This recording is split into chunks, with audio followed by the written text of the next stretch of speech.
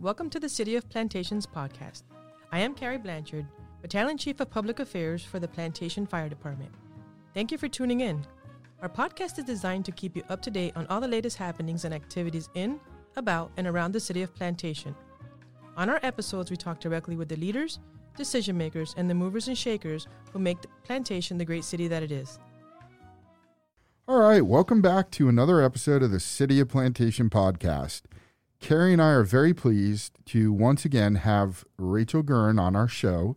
As you may remember, Rachel is an epidemiologist and an infection control authority for the Memorial Healthcare System here in South Florida.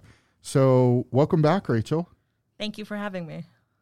Okay, so I guess today we're going to talk about the flu season. And as if the flu season isn't bad enough, normally we're mixing it with COVID this year. So can you tell us about the flu season running October through May?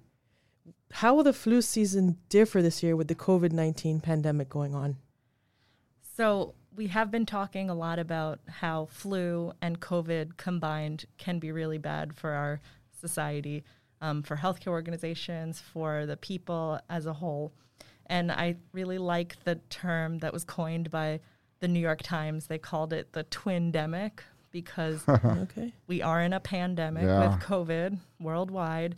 And now we're going to have to double that with the flu. So there are a lot of things happening that if we don't get the flu under control, it can just explode with both COVID and the flu. And so we know that flu is a vaccine preventable virus. So getting a vaccine to prevent the flu will help us in numerous ways. First of all, it protects yourself. It protects people around you because you're not spreading the flu to people around you. It protects our healthcare organizations because we don't have enough support. We don't, the healthcare workers are tired from our COVID surges. So adding flu into that with COVID is going to be a really, really bad situation in the fall. Getting a flu shot helps prevent doctor's visits, which none of us want. Right. Helps prevent hospitalizations because people can get really, really sick from the flu. And it's the same people who are getting really, really sick from COVID. Right. Elderly people, or even just people we don't understand why they're the ones who get really, really sick. That happens the same thing with flu. And then it even prevents death. There are flu deaths every year. So preventing this with a vaccine is so important. Right. I am a working mom, so I just want to talk about that for a second on why this flu season is important. I work and my husband works. So we get our flu shots. Our kids get our flu shots because we want to go to work. So our kids have to go to school. We don't want to be missing sick days all the time. It puts a wrench in everybody's plans, everybody's schedules. So if there gives me something that I can keep my kids safe, I am giving that flu shot every year. Right. Just to circle back to something that you had mentioned about the same people who are getting very sick from COVID also getting very sick from the flu. So is that immunocompromised people with pre-existing medical conditions like heart disease, diabetes, and obesity? Are those the same people that we see affected a lot worse from the flu? Exactly. You hit the nail on the head. There's a certain type of person, and we don't know why yet, who will get either very sick from the flu or very sick from COVID. They might not have any of those pre-existing conditions. But then there are people who are predisposed because of their risk factors that they will get very sick from the flu. Right. And that's exactly who you named. The elderly or very, very young children, people with certain chronic health conditions like asthma or heart disease or diabetes. And we have seen that obesity has been a really negative predictive risk factor for COVID too. Right. So I know that there's always a lot of myths out there and tall tales and a lot of I want to stay away from the word paranoia, but maybe a lot of paranoia about the flu vaccine. Can you help us dispel some of those? Sure. I love doing this. I love doing it on Facebook. Like, you'll find me trying to do the good fight to dispel all of these myths, because there are so many and they just get pervasive in our community. So one of the first ones that we hear all the time is, oh, my friend got sick from the flu shot, so I'm probably going to get sick too. And that one is easy to explain as a myth, because there is a 2-week period where your body has to build that immunity after you get your flu shot. So if you get the flu, if you get sick in that 2 weeks, like, the flu shot wouldn't have helped. If you get sick with a cold or any other number of respiratory viruses, unfortunately, the flu shot wouldn't have helped that. Right. And then some people do end up getting the flu, but studies have shown that you are severely less sick if you get the flu shot than if you hadn't have gotten the flu shot.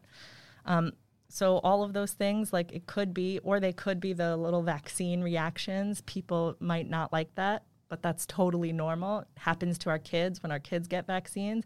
Could be a little red at the area, a little warm, or even a cough or a couple night sweats, and then you take a Tylenol and you're fine. Right.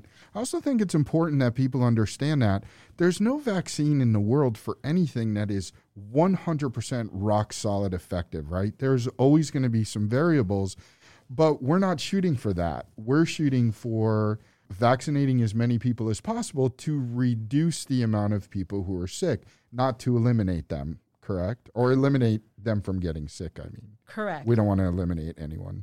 Our goal in public health is to protect as many people as possible, which is why vaccines have been so important in our history, to eliminate diseases through vaccination. Right. And the truth is that the flu vaccine is everywhere. Like, you can go to Publix, the local drugstores, the CVS, the Walgreens, and get them. They're everywhere. You're not even inconvenienced trying to find it or get it.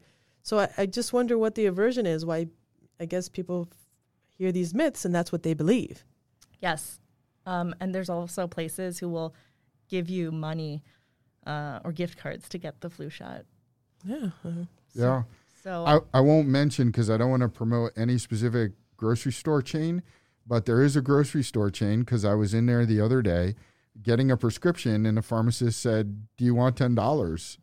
All you have to do is get a flu shot. And I said, no, thank you. I get that at work, but, thank you. Yeah. So, yeah, they're paying people to get the flu shot. Anyway, so COVID-19, flu. Can both of them exist in a person at the same time? There has not been a lot of studies that have shown that to happen yet. Okay. So we're just going to have to wait and see. Yeah, so we have no data specifically yet. We have seen a co-infection, very, very limited cases. I think like one of the flu and another respiratory virus, which makes us think that, yes, it is possible. Right. So the precautions, right? And I think people want to know if the precautions for COVID-19 are the same precautions for the flu. Can you expand on that? Yes. So we are all doing a very good job at taking precautions against COVID-19 right now. So in theory, that means our flu season could be lessened because we are all wearing masks, washing our hands, staying physically distant, avoiding crowded, closed spaces as much as possible, and those risky type behaviors. Because of that, we can prevent COVID and the flu at the same time. Awesome. So it's a 2-for-1? Yeah. Very good. As far as the flu shot, I know we talked about the importance of getting it, and I know we talked about the benefits of it, but will it do anything to assist in not getting COVID-19? Because they're two different viruses, unfortunately, it won't. But what we need to do is get the flu shot, all of us, in the public. Those of us who will be offered the COVID vaccine, healthcare workers will probably be offered first. We will, first responders too. So we will all get the COVID vaccine, and that will definitely start to help our society see less and less COVID and Right. flu. Right. And at the end of the day, getting the flu vaccine and avoiding getting the flu also reduces your risk of having, not having exposure, but getting infected with COVID-19 as well, right? Because being sick and your immune system having to defend against the flu will make you more susceptible to COVID-19. And if they can coexist, that would be problematic.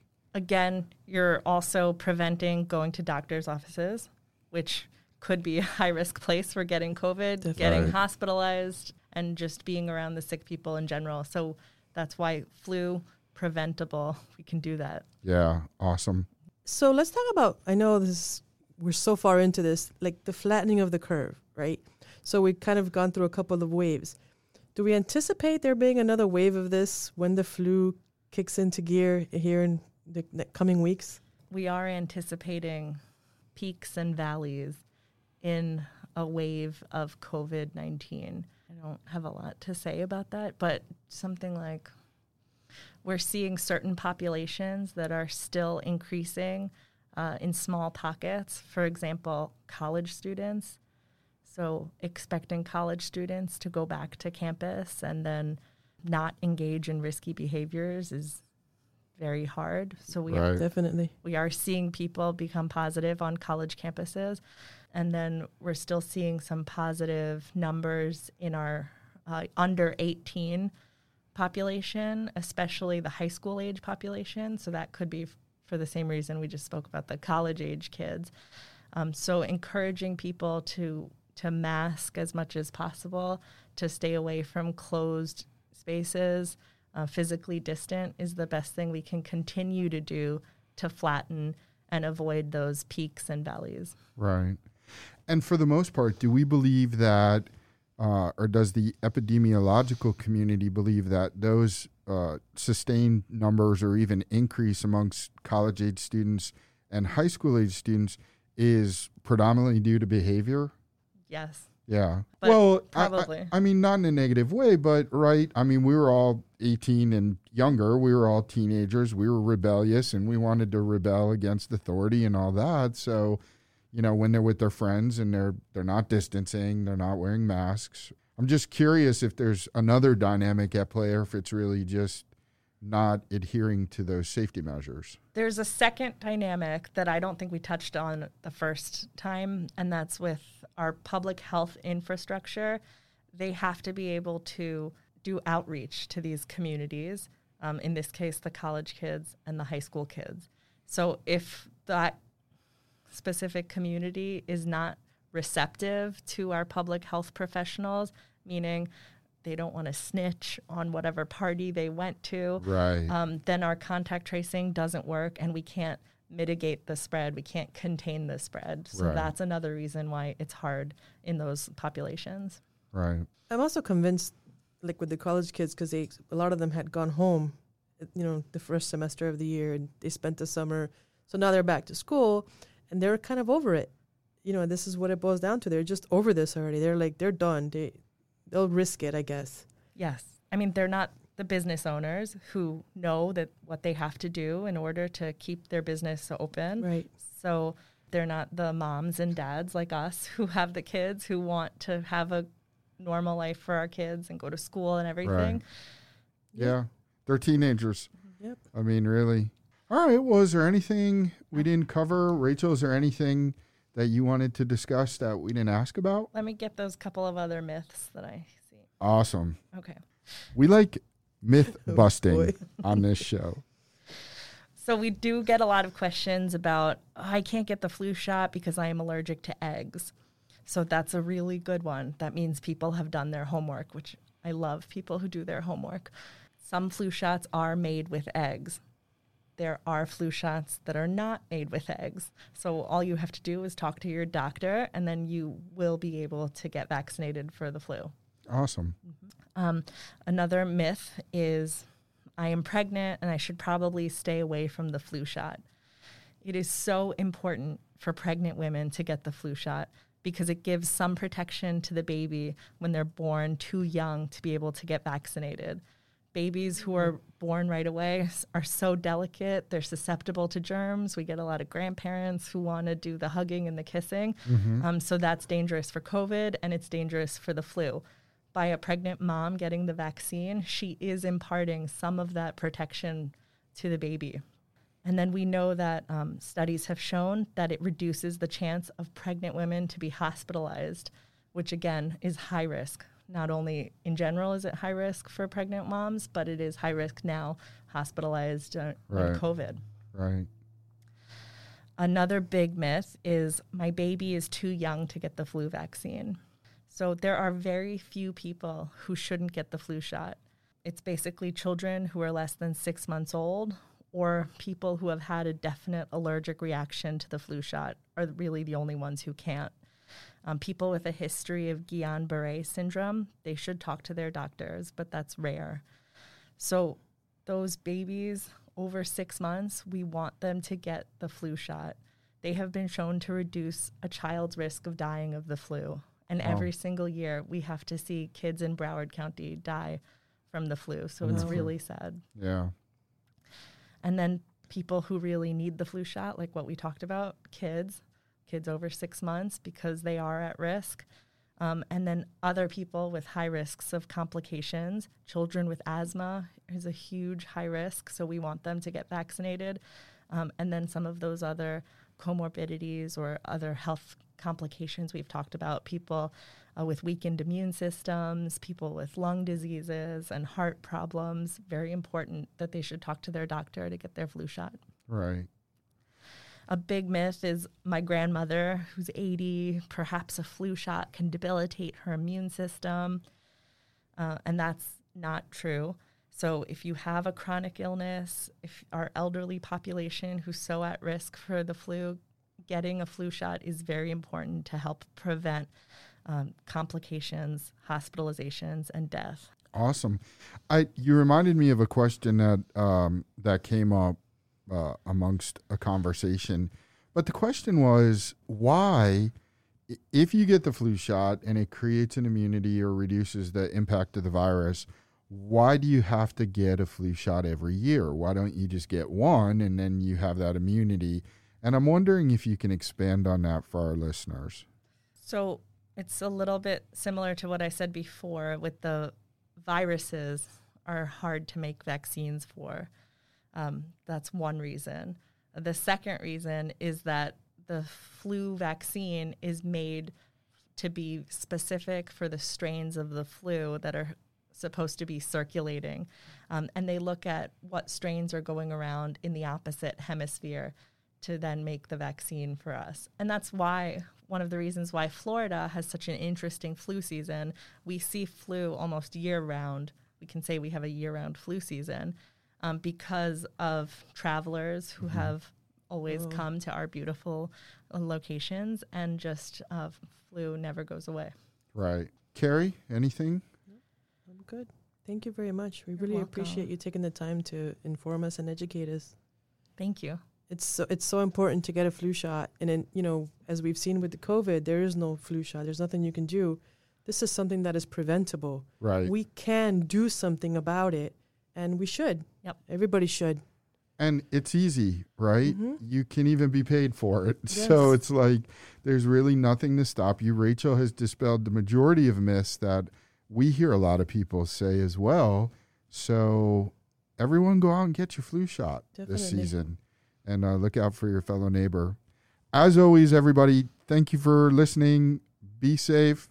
Wear your mask, wash your hands, social distance, and have a great week. Thank you all. You've been listening to the City of Plantation podcast. We strive to bring you accurate and timely information. Please continue to tune into our podcast episodes and also catch up with us on social media, including Twitter, Facebook, and Nextdoor. If you have questions, send them to askcityhall@plantation.org, and we will answer your questions directly. Thank you for taking the time to listen to our podcast, and stay safe, everyone.